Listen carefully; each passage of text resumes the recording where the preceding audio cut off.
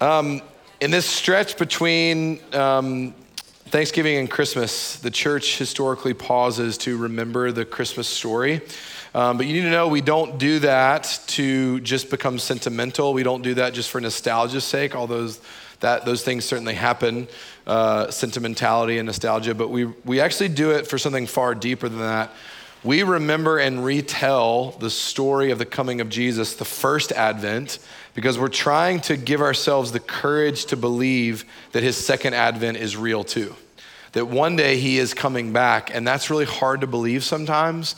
And so if we doubt it, if we are not sure of it, if nothing in our world seems to help us believe that, we retell the story of the first coming to give us hope and courage for the second coming. So we are going to be looking at the birth narrative. This is our last sermon in the series. Next Sunday is Christmas Eve.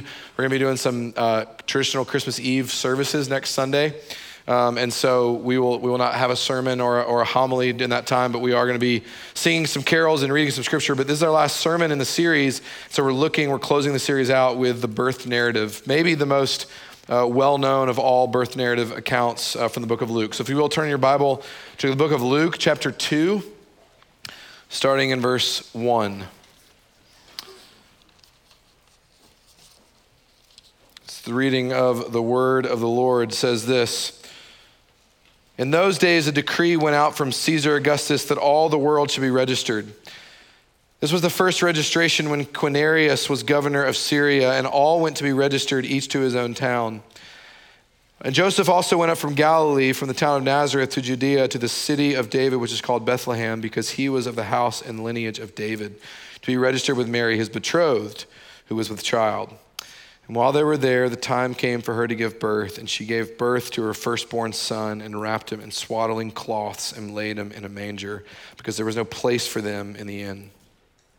In the same region, there were shepherds out in the field, keeping watch over their flock by night, and an angel of the Lord appeared to them. And the glory of the Lord shone around them, and they were filled with great fear. The angel said to them, 'Fear not, for behold, I bring you good news of great joy that will be for all the people. For unto you is born this day in the city of David a Savior, who is Christ the Lord. And this will be a sign for you. You will find a baby wrapped in swaddling cloths and lying in a manger.' And suddenly there was with the angel a multitude of the heavenly host, praising God and saying, 'Glory to God in the highest, and on earth peace among those with whom he is pleased.' When the angels went away from them into heaven, the shepherds said to one another, 'Let us go over to Bethlehem and see this thing that has happened, which the Lord has made known to us.' And they went with haste and found Mary and Joseph and the baby lying in a manger. When they saw it, they made known the saying that had been told them concerning this child. And all who heard it wondered at what the shepherds told them. But Mary treasured up all these things, pondering them in her heart. And the shepherds returned, glorifying and praising God for all they had heard and seen, as it had been told them." It's the word of the Lord. Amen. So perhaps the most nostalgic of all Christmas readings, this scene of the birth of Jesus, this angels coming to the shepherds outside Bethlehem scene. If you're familiar with Charlie Brown Christmas, this is the passage that Linus gives at the end. His monologue recounts this passage. But what's interesting about this being so nostalgic for many of us, what's interesting about this being so familiar even with many of us, and seemingly so calm and serene, is that this is actually a violent scene. It's a shocking scene. It's a disruptive scene. The shepherds who first experience this at first don't necessarily think that this is super calm and serene. They are experiencing terror and dread. These shepherds who would have been outsiders, these shepherds who would have been nobodies, these shepherds who in our modern day, the closest equivalent I could imagine is like a garbage worker. Like you're thankful they exist, but you're not like hoping that your children turn out to be one, and you kind of stay away from them. You're not like inviting them over for Christmas dinner. Like they're literally and maybe even metaphorically unclean to you. That's how these shepherds would have been viewed. It was one of the three lowest roles on the societal hierarchical like vocational scale. You didn't grow up hoping to be a shepherd. And literally, because of your dealing with the animals, you were unclean to go to the temple. So you were outcast, like societally, like you go out there outside of the city and keep your dirt and filth away from us. And then you're also outside from the actual temple. You couldn't even go in. So they're in every sense of the word, like a forgotten and an outcast people. And the angels come to them, and look at how the angel, at first we just get one angel, and then there's kind of a heavenly host. But at first we get one angel, and listen to how the shepherds experience this violent scene as it first unfolds. Jesus has been born just, shortly before, whether that's minutes or hours, I don't know. But immediately after, these angels come to these shepherds, or this angel comes to the shepherd, and look at how the shepherds respond to the angel visit. Verse 9, part of verse 9. And they were filled with great fear. Now we hear that and we think, okay, well, yeah, angels, every time angels show up, like we've looked at the last couple of weeks, an angel shows up to Zechariah, and then an angel shows up to Mary to tell that Gabriel shows up to tell them that they're going to be with child. They're afraid too. And so we think kind of like, okay, well, yeah, so the angel showing up makes people be afraid, and that's true. But there's something a little bit deeper here. This experience of the angels is notably different than every other experience of the angels or an angel in the New Testament.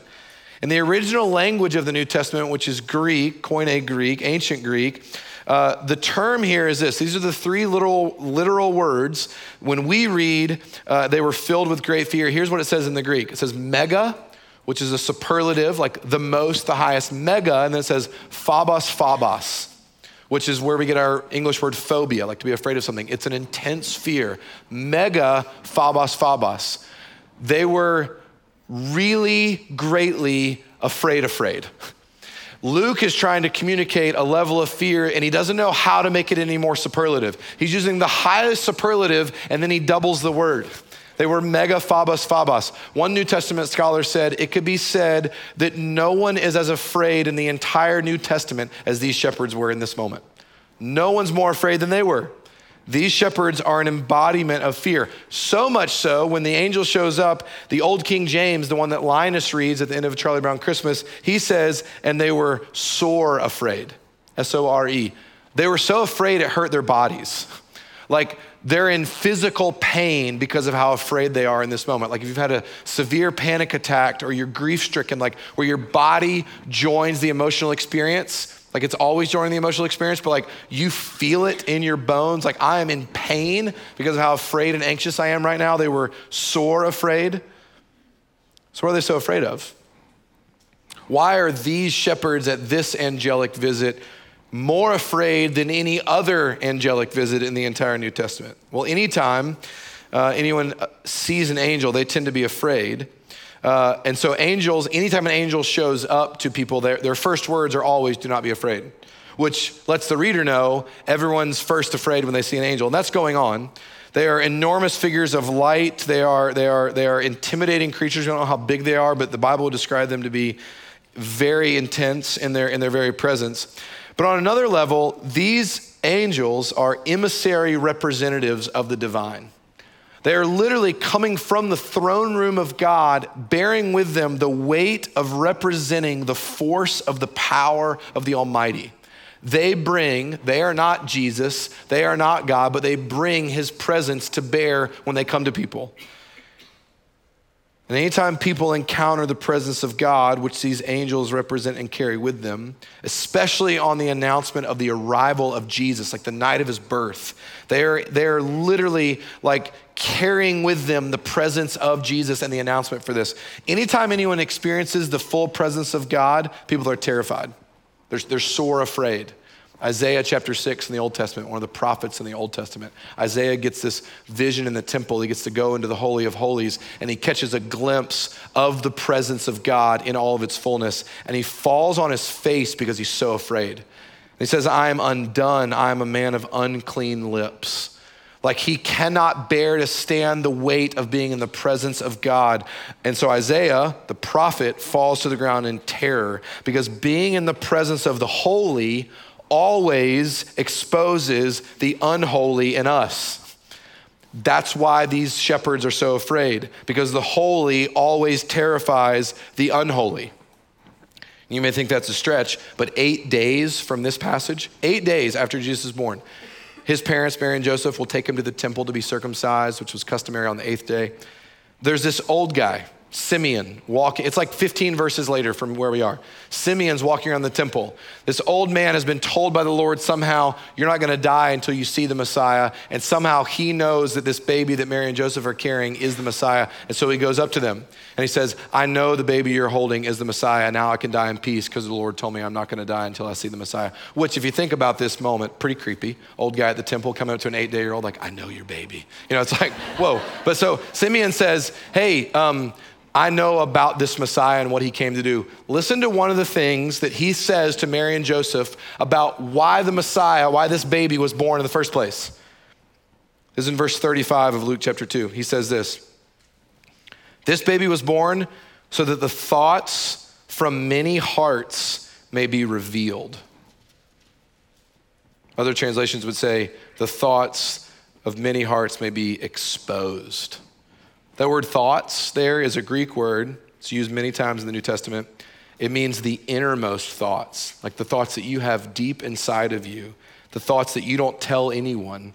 And when that word is used in Scripture, it's never referred to refer to someone's good thoughts. It's always the evil thoughts. It's always the dark thoughts. It's always the wretched thoughts, the vile thoughts. And Simeon at the temple just confirmed what these angels are representing to the angels. Simeon just told you that part of the reason why Jesus came is to shine a light on those thoughts, to expose those thoughts, to reveal those thoughts, to make those thoughts known, the thoughts that you can't tell anybody, the thoughts that you have never told anybody, your secrets, the things that lead you to do, the thoughts that start in you that lead you to do all the horrible things that you end up deciding to do started with a thought. Those thoughts, Simeon says, Jesus came to expose and reveal. Jesus knows the conversations you have with yourself. Jesus knows you deeper and more intimately than anyone has ever known you. And Simeon would say, part of the Messiah's coming is to expose and reveal that dark place in you, to bring it to light. Not even necessarily for the world, but for you. Do you know about all those thoughts? Like before you ever have a fit of rage, you have first thought and believed that your kingdom is the most important thing in the room and other people are getting in the way of that, so they deserve your rage now. Or before you ever act out sexually, you have first thought of a fantasy experience that would finally satisfy you. You had that thought and you thought it and then it led to an action. It didn't start as an action, it started as one of these thoughts.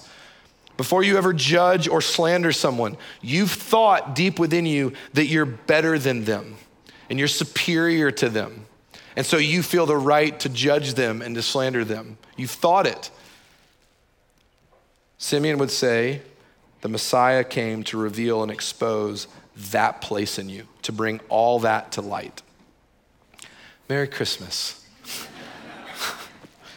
Look at the wreaths in the Christmas tree. Aren't we all just in a jolly good time? It's a season of joy. No, the Messiah came to expose the darkest place in you, the thoughts that you cannot tell people about. Jesus knows about, and he's here to shed light on them. That's in part what's happening to the shepherds here.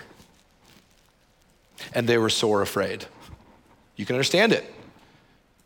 So that's how we meet the shepherds. That's their first encounter with the shepherds on the hillside, these angels and the shepherds. That's how we experience them. They're so afraid. And then fast forward to the end of the story. Go to verse 16 for me in the back. It says, this is the shepherds, and they went with haste and found Mary and Joseph and the baby lying in a manger. And then verse 20, and the shepherds returned, glorifying and praising God for all that they had seen and heard and seen as had been told to them. Verse 16 would say, they went with haste, like joyful excitement and expectation, and then they leave the manger and they're returning back to their villages and their families, glorifying and praising God for all they had heard and seen. In other words, there isn't an ounce of fear still in them. They begin our passage by being sore afraid. They end this passage glorifying and praising God and can't helping but telling everyone about what they've just experienced. So what happens to them? How do they go from being sore afraid to exuberant in joy and praise and glorifying God? What happened? How is their fear, their megaphobos, transformed into joy? Well, it's what the angels tell them about this baby. Look with me again at verses 10 through 14. This is the first angel, the first messenger angel comes to the shepherds and says, "Fear not, for behold, I bring you good news of great joy that will be for all the people. For unto you is born this day in the city of David a Savior who is Christ the Lord. And this will be a sign for you. You will find a baby wrapped in swaddling cloths and lying in a manger." And suddenly there was with the angel a multitude of the heavenly host praising God and saying, "Glory to God in the highest, and on earth peace among those with whom he is pleased." Okay, so the angel first comes to the shepherds and he knows they're megaphobos, and he says, "Don't be afraid. I bring you good news of great joy." But you know, if you've ever had like a child with a nightmare in the middle of the night or a friend who's experiencing deep fear or anxiety, just telling them not to be afraid doesn't do anything. So when the shepherds experience this megaphobos, and then the angel says, "Don't be afraid," that doesn't set them free from their fear. Just the angel saying, "Hey, don't worry, guys. Like, why are you freaking out?" They need more than just an angel saying to them, "Don't be afraid." And so the moreness that they get is the whole heavenly host, quadrillions of angels potentially, coming to this hillside in Bethlehem and announcing this in verse 14, "Glory to God in the highest, and on earth peace among those with whom he is pleased." Other translations like the NIV say this, "Peace on earth to those on whom his favor rests." So the first thing that's said about the coming Christ, the first thing that's said about this baby born in the manger, the first reality of Christmas is the reality of peace. Peace on earth. The advent of Jesus means peace for the world. The Christmas story is all about the arrival of peace. And if you've grown up in church, you've probably heard that before. So what does it mean? Well, the Bible is really clear about this. The English language is really clear about this. Peace literally means no war. And that may sound oversimplistic, but this is what peace is. There is no war to fight because the kingdom that you're a part of has secured such a victory that there is no more enemy to defeat anymore. So peace is the tranquility, peace is the calm, peace is the non-anxious reality of knowing that there is no war to fight anymore. The war is over. Only when the war is truly over can there be peace. If there's still a threat of war, there is no peace. There is not peace in Middle Earth until the ring is destroyed. There is not actual peace until the threat of war is gone. If there's a threat of hostility, if there are still enemies that could still line up on the battlefield, if there's a threat of someone coming at you, you can't be at peace because you have to be prepared for war. There can only be true peace if there is no war. But the angels come to these shepherds and say, "Peace on earth." So what does he mean by that? What do they mean about that, this Jesus? Certainly that Jesus came to bring peace to the world, like peace to the Middle East and peace in the Ukraine and peace in Syria and every other war-torn reality of our world. Jesus came to bring peace to that. But the announcement from the angels, please don't limit it. It's not wrong or bad, it's just not everything, that Jesus' announcement of peace is only a political peace. And we know that because the angel's message goes far more personal than governmental. The angels don't come and just say, "Hey, all the wars that Israel ever has to fight are now over. Like there's gonna be peace now politically and geographically. Like there won't be fighting neighbors anymore." He goes deeper than that. The angel's announcement goes into the heart of humanity. The place where peace goes first in this announcement is into the place where all other wars begin. Peace on earth to those on whom his favor rests. He's making the peace personal. See, because Jesus' mission was all about ending the war and ending the strife, ending the hostility of the war between the holy and the guilty. That's the war that Jesus first came to bring peace to. There was hostility that stood between he and you. There was enmity between he and you. And Jesus came to bring peace to that war first. So the angels are here in Bethlehem saying that this baby in the manger means there is now peace, there is now favor. The posture of God to mankind is now one of favor. And I don't care how many times you've heard it. Like, if you've grown up in the church, you've been around, you've heard the Christmas story, or you're exploring it, and you kind of know that, Christmas means peace on earth. You've heard those carols. Like, if you know even vaguely about it, it doesn't matter how familiar you are with this. How many times you've heard that Jesus brings peace, we still think there's war. We still think there's this inner and cosmic war that we have to fight. We still think we hear sirens calling us to arms and calling us to go to battle. We still think there's a war to fight. Here are a few of the battlefields that I know that we feel like there are sirens roaring saying, you have to pick up your sword and go fight for peace here because there is no peace here yet. And it gets a little meta, but there are battlefields in all of your time dimensions. You're like, oh, this is trippy. No, there are battlefields in your past, in your present, and in your future.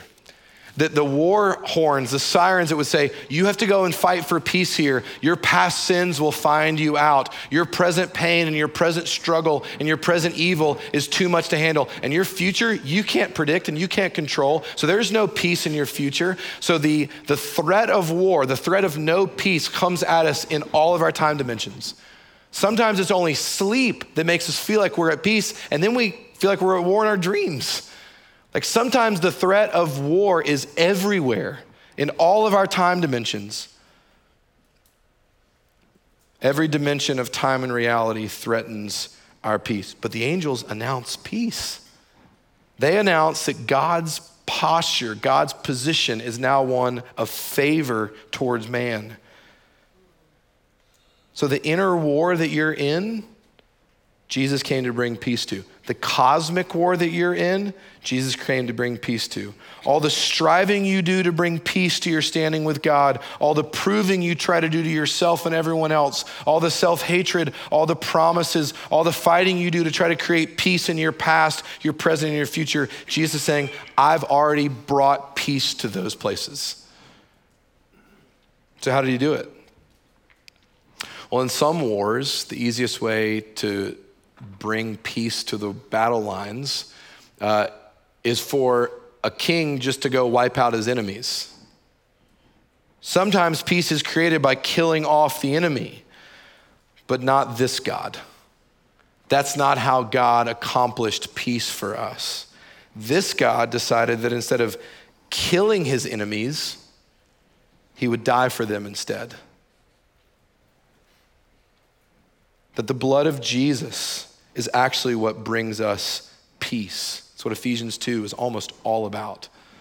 The blood of Jesus brings us peace. The war between you and God now has peace because of Jesus' blood. Paul, an old dead friend of mine in the New Testament, says in Romans chapter 5, he says it this way, Romans 5:1, therefore, since we have been justified by faith in Christ, we now have peace with God. Justification brings you peace. Because do you know what threatens you in your past, your present, and your future is your uncertainty that you are in good standing. You're not quite so sure that all that you've done or all that you will do won't find you out and God won't punish you for it one day. And so justification says your status has now changed. You now have a different position. You've been welcomed into the family and cleaned white as snow by the blood of Jesus. He has washed you and forgiven you of all of your sin, past, present, and future. He has taken care of that now. So now you are justified before him. You've been declared righteous before him. You've been adopted by him. You are now in the family as a permanent member. You've been justified by faith. Because that's true, you have peace with God. In other words, this Messiah that came to expose the innermost thoughts, came to expose the real you so that he can show you that he has also come to justify the real you. And that's where real peace is. Those innermost thoughts, the ones that he came to expose and reveal, the ones that show you and remind you of how vile and dark and deep the rottenness goes in you, the mold of the soul that's there in you, that his arrival came to shine light on, came to expose, came to reveal. He also came to justify the real you. How can he do that? How can he justify the part of us that has those innermost thoughts? Because all that he exposes, he also came to cover. And he has made peace by his blood for all of your sin. He is with you in your current pain and current evil, and he has secured your future. So all of your time dimensions that threaten you, that there is a war still to fight, and there is no peace in your past, your present, or your future, he has made peace by his blood. So all of your time dimensions are now underneath the peaceful rule of Jesus. No time domain can threaten the victory that Jesus has won for you. You are at peace with God permanently. And then there's this.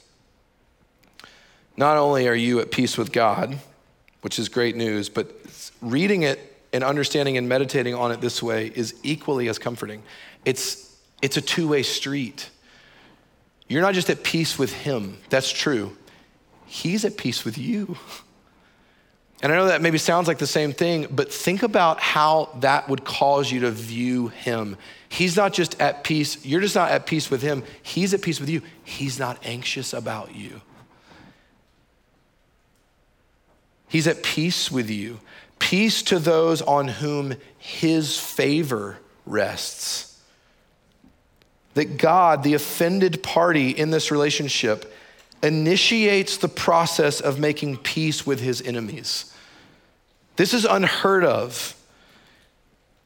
That you need to know that you didn't fight the battle that won your peace. He did.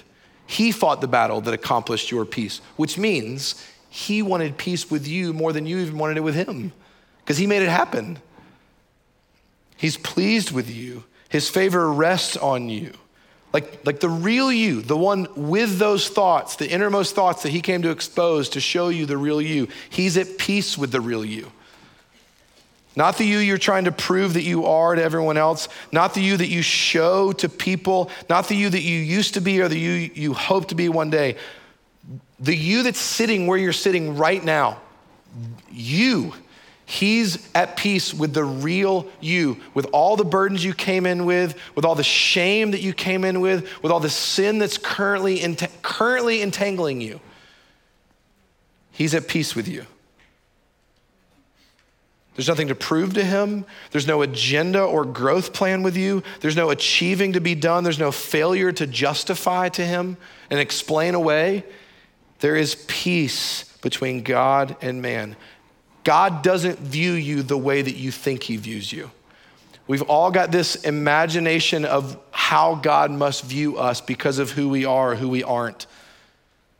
And so subconsciously, our restless heart can't imagine that God is at peace with us because we're not at peace with us. But there are no war horns blowing in our past, our present, or our future. He's at peace with you, which allows for you to be at peace with you. The ultimate war is over. There is peace between God and man. Now, that doesn't mean there won't be wars to fight. That doesn't mean there won't be things to fight against. That doesn't mean that you won't ever get in a quarrel or have strife. That's not what this means. It's just not the war that you think you have to be fighting. You don't have to fight that one anymore. The wars from your past, the wars of your present, the wars to secure your future. The ultimate war is over. There is now peace with God, which means this: we now enter all other fights from a place of peace.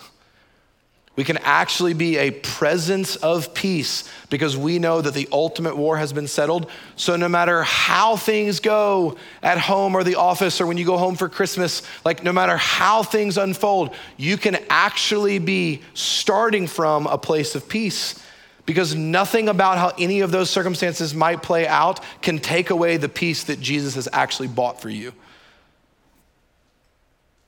We begin our lives from a place of peace now. You will have to fight for things in this life, but none of the wars can threaten the peace that Jesus has won for you. And so the church embodies this non-anxious, peaceful existence. We are to be the least anxious people on the planet because there is no war to fight for us. We know that the war has been won already. And so now, no matter how these things play out, they can't threaten my peace, my ultimate peace. I can actually be at peace when it feels like I'm in the middle of a war. When you know you're at peace, when you know there is favor from God to man, and you are at peace with God and God is at peace with you, when you know that, that's how your fear, your megaphobos, can turn into joy. It's knowing and believing that you have God's secure favor and there is peace with God. That, if you believe that you are at peace, ultimate peace with God, then your fear can turn into joy. But if you don't deal with your fear, if you don't acknowledge the megaphobos, if you don't deal with the war that is there inside of you and cosmically between you and the Lord, if you don't deal with that and bring all of that underneath the rule of Jesus's peace, you won't ever get to joy because you can never do enough to win that war. And so if you don't actually deal with the megaphobos, if you just act like, oh, everything's fine, I don't actually have anything that I'm afraid of, or I don't actually feel like I'm at war, I can just peace fake. Like some of us are really good peace fakers, not good peacemakers. Like if you can just kind of like act like I'm at peace, you won't ever get to joy.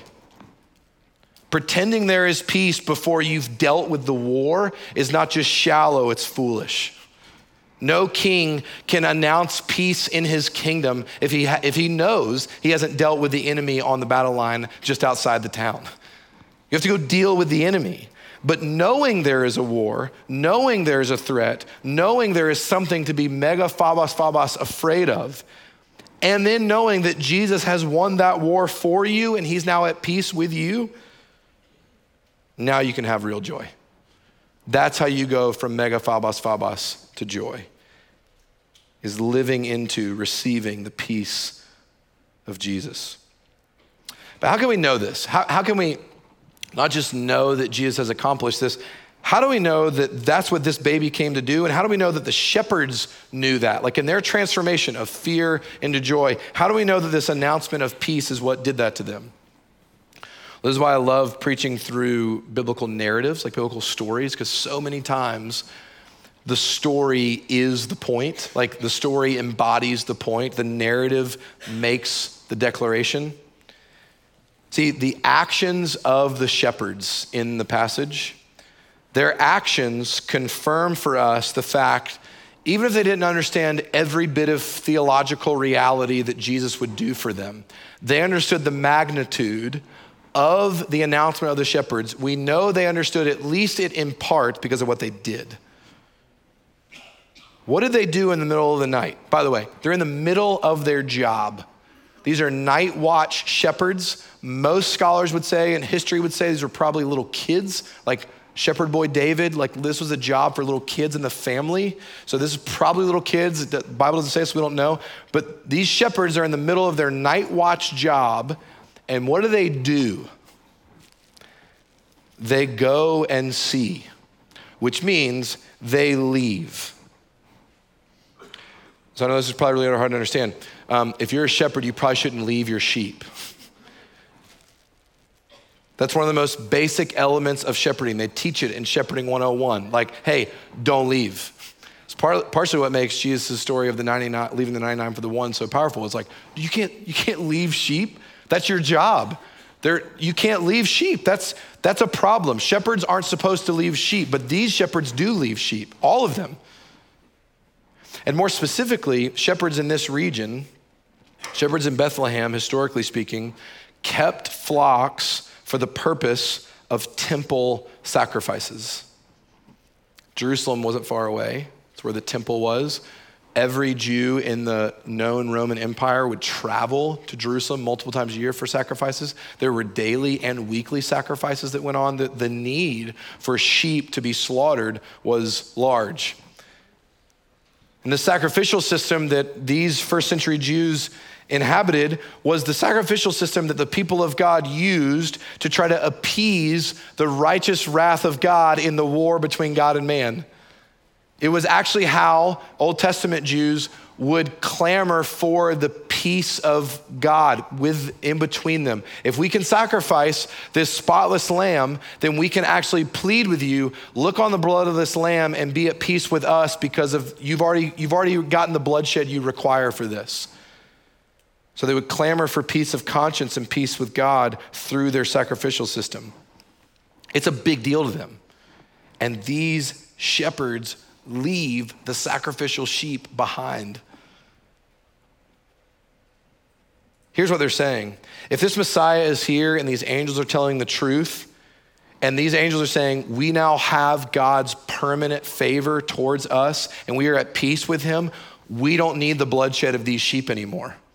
His favor has already been secured for us. We don't know how. They didn't know that this baby Jesus was going to grow up and die on a cross. They had no idea. But something about this declaration, God is now in a posture of favor towards you because of the arrival of this baby, gave them the courage and the faith to leave the sacrificial sheep behind. If they believed it even an ounce, then they would have left their sheep in a heartbeat.